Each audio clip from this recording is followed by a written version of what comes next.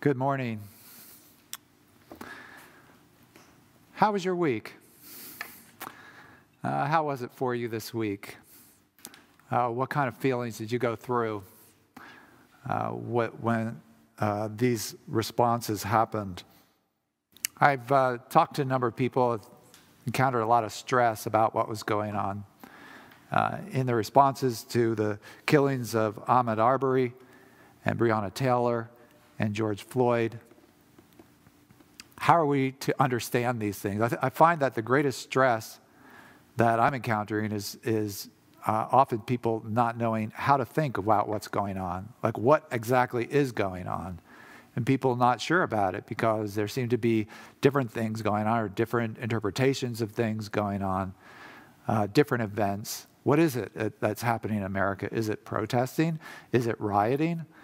And how are we to understand this? Well, I want to help us this morning with a word of interpretation. And to do that, I want to go to one of what many scholars consider one of the oldest pieces of writing in the Old Testament, and that is the Song of Deborah in Judges chapter 5. And Deborah has some insights for our situation, I think, because even though this is supposedly ancient writing, and they think that because the Hebrew is very archaic, parts of it are difficult to read. So it just seems like it's a song that's preserved from this very earlier period of history in the second millennium BC. And even though it's so old, it has a very modern problem that it's talking about, and that is the problem of socioeconomic division among people. And it bears on how we think about what's going on in America today, because our race problem is very much a socioeconomic problem. The issue is the race issue is very much an issue of economic and status as well.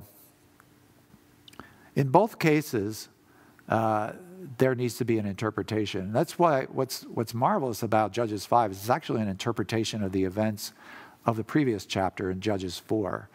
You've got this area where the Judges 4 is a straight narrative of some events that happened in ancient Canaan. And then Judges 5 is a song about it, where Deborah brings an interpretation. Why? Because the people at the time needed to know what was going on. They said, all these things have happened, a lot of things happened in Judges 4. What exactly does it mean? And what are we supposed to think about it? How are we supposed to respond? So Judges 5 is that interpretation, very much needed. In the same way that I think what's very much needed now here on Sunday is an interpretation of what's happened in this past week, both for 21st century America and second millennium BC Canaan. That's what we need. And by the way, if you want to talk more about this after the service, after the sermon, after the service, we're going to have a time of Q&A here. And where you go to take part in that Q&A is on the screen right now. For those of you who have further questions, you want to bring it up, that's what we like to do around here. We don't like to give a word and run away. We want to talk to you about it and hear from you. So if you have further questions or further comments about what you're hearing this morning, take note of that right now. And after the service, we'll be there for a little while to do that Q&A. So before we read the passage that I'm talking about, I want to give you a little context for the book of Judges. We're talking about a time actually of great oppression in the beginning of the Iron Age. So 1100s or 1200s, it's conventionally dated. The beginning of the Iron Age, in this time, you have these people living in the land, the Israelites, in different parts of the land. But they weren't in charge, and they were often ruling powers that were there that were oppressing the Israelites. That's the words that's used in Judges 2 to describe what was going on. These rulers were oppressing the Israelites. And that word is actually used throughout the book for different people in different places. The Amorites, the Egyptians who were in charge of a certain area, the Ammonites. And here in this situation, chapter 4, the beginning of chapter 4, it says the Canaanites were there and were oppressing the Israelites. And the word that's used in Hebrew is lachatz, which doesn't just mean that people are, some people are on top, other people are below, but lachatz means being pressed into a corner. So if you're being oppressed in this way, it's like you're being pushed into a corner in which you have no way out. And your lives are repeatedly shattered. There's poverty, and there's no way to get out of that poverty as well. People couldn't emerge because there were systems in place that were working against that. And that's what they were talking about here. And we'll see as we begin to read this passage, Deborah begins to describe this situation in verses 6 and 7.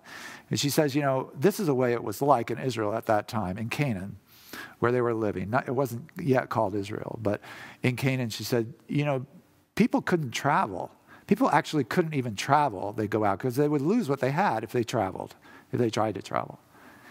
And so people stayed in. And she said it's the villagers ceased to be. It's a kind of interesting way to put it. It's as if the people, the villagers, weren't even there. It's that this certain group of people didn't even exist. So that's what she's describing, a very tough situation. And it's one of the reasons why God had sanctioned war for them at this time. You read through the book of Judges and you wonder, why is there these battles and this war? And it's because God had a program for this land to overturn the systems of oppressive rule and to replace it with just and righteous rule in this land. And so he, for this time period, very definite time, very definite place, said that he did sanction war to happen. And it's not something that he's doing today. It's very clear. The rest of the Bible makes clear this is not something that he is doing in our times. But what happens here in Judges 4 is a great victory against oppression. And that's a great thing that's going on. And that's a big part of the narrative, is that there's this great victory. At the same time, there's something that also is bad about what's going on. There's something that's not happening that should be happening. And that's what we're going to read about. So join me now as I read from chapter 5 of the book of Judges. And again, as I say, we're not going to read the whole thing. I'm just going to read two sections of it for time, but I encourage you to read the whole chapter, actually chapter 4 and chapter 5, to get the whole complete story. But we're going to read beginning in verse 6. And I'm going to be reading from the ESV version. You can follow along on the screen if you want, or in your Bible. Judges chapter 5, beginning in verse 6. In the days of Shamgar, son of Anath, in the days of Jael, the highways were abandoned, and travelers kept to the byways. The villagers ceased in Israel. They ceased to be until I arose. I, Deborah, arose as a mother in Israel. When new gods were chosen, then war was in the gates. Was shield or spear to be seen among 40,000 in Israel? My heart goes out to the commanders of Israel, who offered themselves willingly among the people. Bless the Lord. Tell of it, you who ride on white donkeys, you who sit on rich carpets, and you who walk by the way. To the sound of musicians at the watering places, there they repeat the righteous triumphs of the Lord. And then down to verse 13. Then down marched the remnant of the noble. The people of the Lord marched down for me against the mighty. From Ephraim, their root, they marched down into the valley, following you, Benjamin, with your kinsmen. From Machir marched down the commanders, and from Zebulun, those who bear the lieutenant's staff. The princes of Issachar came with Deborah. Issachar, faithful to Barak, into the valley they rushed at his heels. Among the clans of Reuben, there were great searchings of heart. Why did you sit still among the sheepfolds to hear the whistling for the flocks? Among the clans of Reuben, there were great searchings of heart. Gilead stayed beyond the Jordan. And Dan, why did he stay with the ships? Asher sat still at the coast of the sea, staying by his landings. Zebulun is a people who risked their lives to the death. Naphtali, too, on the heights of the field. The kings came. They fought. Then fought the kings of Canaan. At Tanakh, by the waters of Megiddo, they got no spoils of silver. And this is the word of the Lord. Thanks be to God. You know, if we continue to read on in the chapter from verse 19, we would hear about the great victory for the Israelites, that they actually accomplished this great overturning of the system that allowed oppression to end in a large degree. But what I focused on here in these verses is that Deborah is pointing out that there was something else that was going on that was not good. And this is the first insight that I think we can learn from for our situation today from Deborah, that there could be some things that are very good that are going on, and then there could be some bad things that are going on at the same time, together. And that's what was going on, she says, in Israel. There were things that were going on there that were not good, as well as the things that were going on good. I would say today, I would offer that interpretation for our week as well. There are layers of things that have been going on, and some of them have been very good. So in response to these killings, and people have had protests, which is a good thing to express grief, to ask the question, are there systems in place that cause oppression? Could we be more just in our society? And it's very important to be able to try to talk about these things and to bring them up. And as people talk to each other, it's very important to hear personal experiences and anecdotes which have been happening. Very important as people talk to have both those personal experiences in the conversation as well as very real statistics that allow us to step back and say what actually is going on, get the lay of the land, and in addition to the personal experiences, what's going on a large scale, understanding these things through real statistics. And we need to listen. We need to listen to both a significant portion of our population, which is African American, as well as some 800,000 policemen who regularly risk their lives in the line of duty, to hear those voices as well, and to hear. And even to allow, which seems to be happening as well, the conversation move beyond kind of issues of the use of force or unjust use of force and brutality to more issues of implicit bias in our society, and ask the question, are there attitudes that people have to people of color that should be examined and corrected? Is there something for us to learn and move forward with? All of this is very good. And can we understand that these are very good things? At the same time, there are layers of things that might be going on as well on top of that. So that while these are good things, there could also be a layer of people who are taking the opportunity of the protests to organize for violence and chaos when the sun goes down. And that if this is going on, that's evil. That's not a good thing. That's a bad thing that's going on. And another layer, the different layers on top of this, of people, those who are taking advantage of the chaos to loot and to pillage. That's evil. That's a bad thing, harming usually, most of all, the very communities that are already disadvantaged, to inflict more poverty upon them. So can we understand that good things could be going on and bad things at the same time? This is the first insight that I draw from Deborah that I think is really helpful to us in our situation. And you know what?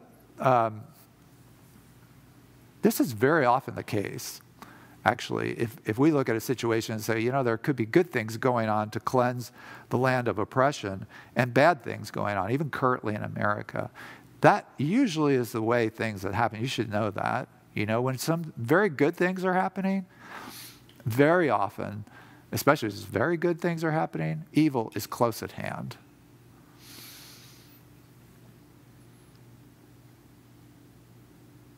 So let's move then to Deborah's second insight for us And it comes in the form of her question, what was wrong according to Deborah? And to understand that, we need to understand that the Israelites, the nation to be, the kingdom that God was building, was actually comprised of 12 different tribes. And we tend to hear that phrase and we think, oh, well, they're one together, the 12 tribes of Israel. But they weren't, actually. They were very separate kind of individual entities and even individual economies that they had as they grew and became these different people. What we have for you here is a map that shows you where the different tribes of Israel were located in the land of Canaan. When they came into the land, they were occupying it. This is where they were living. And, the Levites are not on there because they were a special case, but the other 11 tribes are on there. And you see Dan twice because Dan was supposed to be living down on the coast, but the tribe of Dan was not successful in living there. And so they bounced around a bit before they ended up at that place in the north. And before they ended up in north, they were employed on the ships along the coast. That's what was happening with the tribe of Dan. And so these different places were parceled out to give them different areas to live. And it's interesting that this is affirmed and confirmed by archaeologists. When they look at this time period, what they see is that there was a massive increase in population in the land of Canaan, especially in the hill country. There were these, the way they tell is that there's these terraced farms that started appearing where there was nothing before, right around this time. And that indicates that all through the hill country, the mountainous regions, some of the Shephelah, and the parts of the area that were hilly and mountainous, there are these terraced farms that show up. And by that, we understand there was this huge influx of the population in the land of Canaan. It's pretty easy to see that these were the Israelites coming in. And you could see the tribes that are located in these hilly areas on the map, if we could bring that up again. What's also important to note is where this conflict happened that's described in Judges 4. So you see these different tribes in different areas. And I've drawn a circle there in kind of orange, red-orange there, to show you that this conflict happened in the valley of Jezreel. Like so many of the conflicts and the wars in the history of Israel happened in the valley of Jezreel. And this was on the eastern side, the battle with Jabin. But it wasn't just Jabin, the king of Canaan. There were all these other kings that got involved. So it actually was something that involved the whole land. The conflict was something that called for action, really, on the part of all the tribes. And that's why Deborah and Barak, in verse 13, call for the remnant of the noble to come. By the remnant of the noble, they mean the other tribes. You see this conflict happening right over Issachar, right? So obviously they were going to show up. But these other tribes were called to come as well and to not be isolated. And they are Issachar, verse 15 there. I'm looking at Issachar comes, obviously, because they were right there. But also, verse 14, Ephraim and Machir, it's another name for Manasseh, along with Benjamin, that is the tribes of who were the children of Rachel. And then verse 18, Zebulun and Naphtali risked their lives in coming. But there were 4 tribes that did not come, that actually kind of isolated themselves from this conflict. And here we have them in kind of green squares here to show. They're named here by Deborah. Reuben and Gad did not come. Verse 15, it says that Reuben had great searchings of the heart. So it's like Reuben is sitting there. Should I come? Maybe I come. Thinks about coming, then says, nah, not going to go. So Reuben stays with the sheepfolds. And Gilead, verse 17, and kind of another name for Gad, stays with the sheep. As well, verse 17, Asher stays sit still at the coast. And then Dan stayed with the ships. And Deborah asks, why did Dan stay with the ships? So why did these 4 tribes remain isolated and not come to this overturning of oppression that was happening in the land? This kind of key moment for the history of the land. Why did these 4 tribes stay away? Well, it might be difficult for us to see with the cultural distance that we have so far away in time and place from this specific time in history. But in 1989, Lawrence Stager of Harvard University wrote what I think was a seminal paper in analyzing the economics of the situation of the different tribes at that time. And what he showed is that these tribes that kind of were populating the hill country, they were agriculturalists. They farmed the land, and they had pretty much what they need, so they were independent. But Reuben and Gad were not farmers. They were shepherds, as we can tell from this passage. They were herders. So their economy was based on kind of a specialized pastoralism, and that meant they depended on trade. Who did they trade with? The Canaanites. The Canaanites were actually their trading partners. And that's why they were sitting beside the sheepfolds, thinking about whether they should really come or not. They decided, these ties are too important. In Judges 1, we learn that Asher was actually dwelling with the Canaanites. And like Dan, who was serving on ships, their income sort of depended on maritime trade. Again, they're kind of embedded in the system. And they found that the ties there were stronger for them than the ones of the kingdom that God was calling them to. And so you see, friends, the reason that some did not respond and instead kind of isolated themselves from what was going on, the reason came down to money, right? Follow the money, which is what Deborah is encouraging us to do.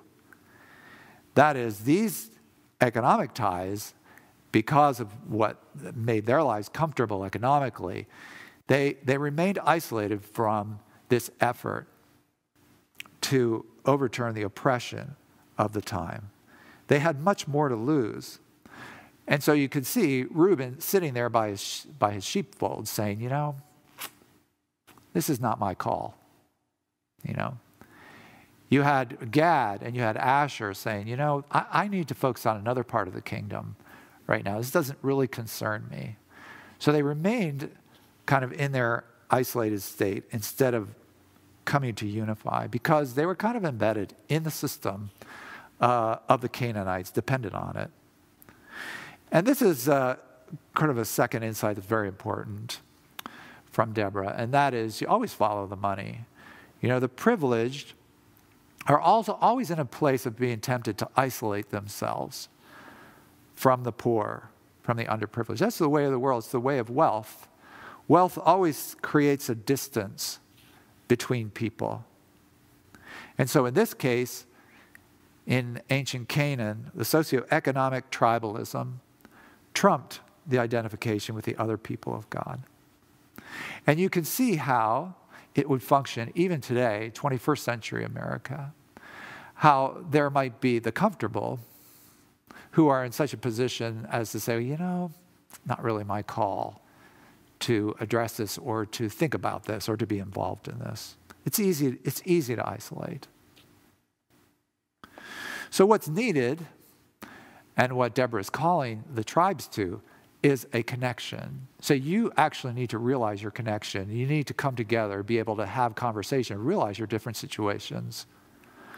And that's what she's calling for, a conversation with both sides listening. Because, a conversation, both sides need to listen. And that's what she's calling for here. And if they had come together, there actually would have been a great solution to some of these things, where the trade that the pastoral folks, the shepherds, were dependent upon could have continued with the hill country, with the people of the hill country. There were plenty of them. And there could have been solutions like that arose out of the connection. But they needed to have that conversation. And what I'm saying here is not a really big deep spiritual truth, you know, that there's a need to listen, that there's a need to have conversation, to come together, and to be open to that. I mean, that came up even in our live stream this past Thursday night, where we had Chester County Commissioner Marian Moskowitz come on. She talked about the need for people to come to the table and to be able to have conversations. It's not a deep point. It's kind of, we all kind of realize it's necessary. But here's the question, friends. What is it that actually creates conversation that moves forward and moves people from different socioeconomic positions together to be able to cooperate together? What is it that actually does that? And the answer is trust. You have to have a conversation in which there's trust between the parties.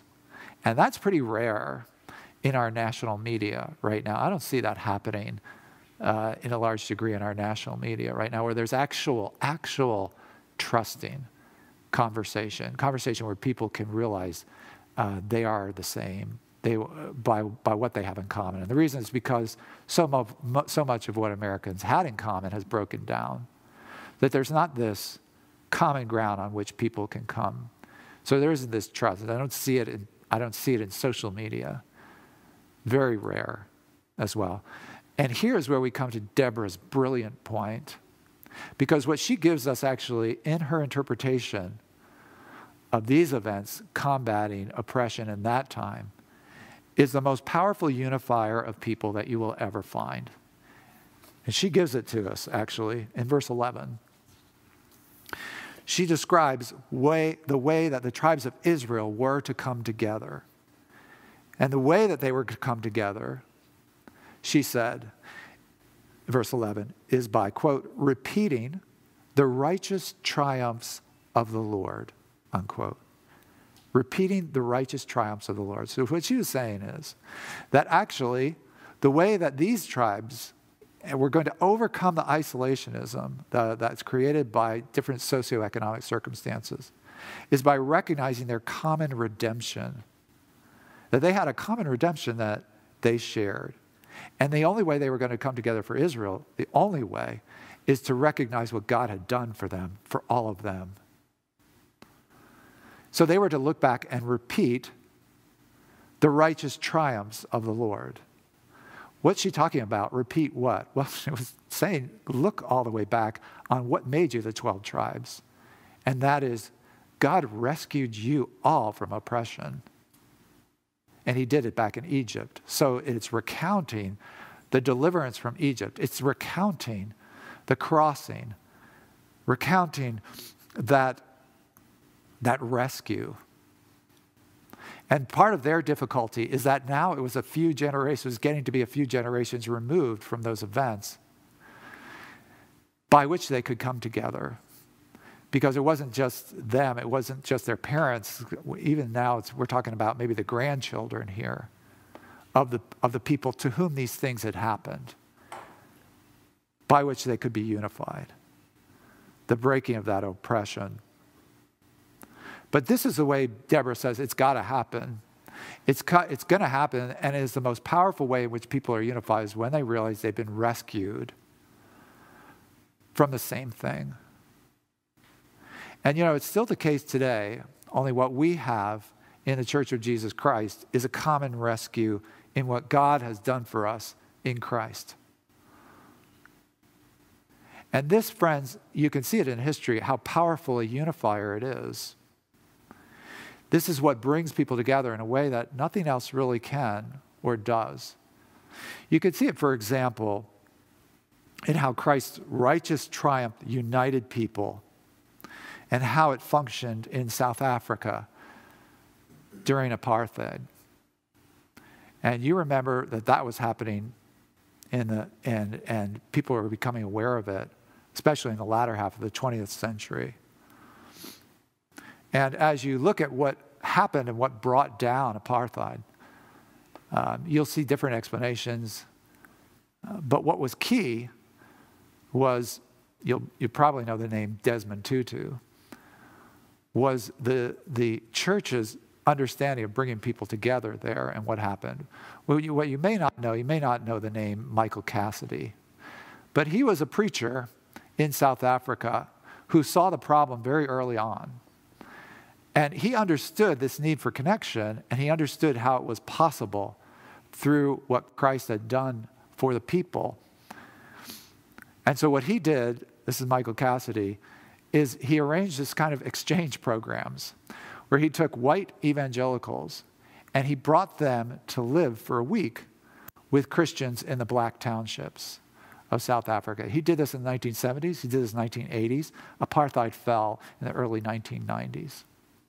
And this was a key point of it, because this is what was actually changing the cultural mindset, changing the understanding of the people. And what was it?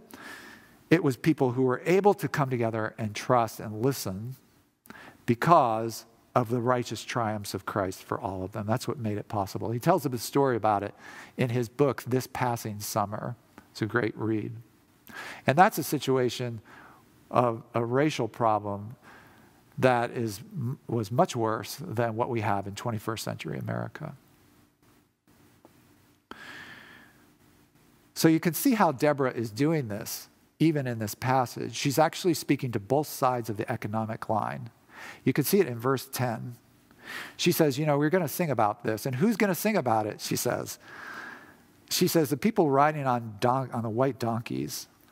And that's very significant because the white female donkey was preferred as the mode of travel for people of means. Okay, if you had a white donkey, not just an ordinary gray donkey, if you had a white female donkey, it told people who you were. You were someone, It's kind of like riding if you drive a Ferrari, or some kind of BMW, it would tell people you're in a certain place. So if you were riding this white donkey, and what they would do is they take these kind of elaborate saddle blankets, and so you'd have these luxurious saddle blankets sitting on these white donkeys. And if you showed up on one of these donkeys, it just told people who you were. So you see, folks, some things don't really change.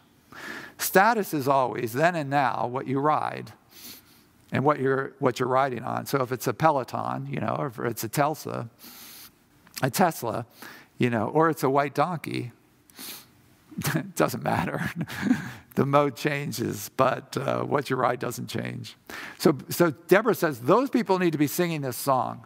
Those people especially need to be singing a song, and the people who are walking, she says in verse 10.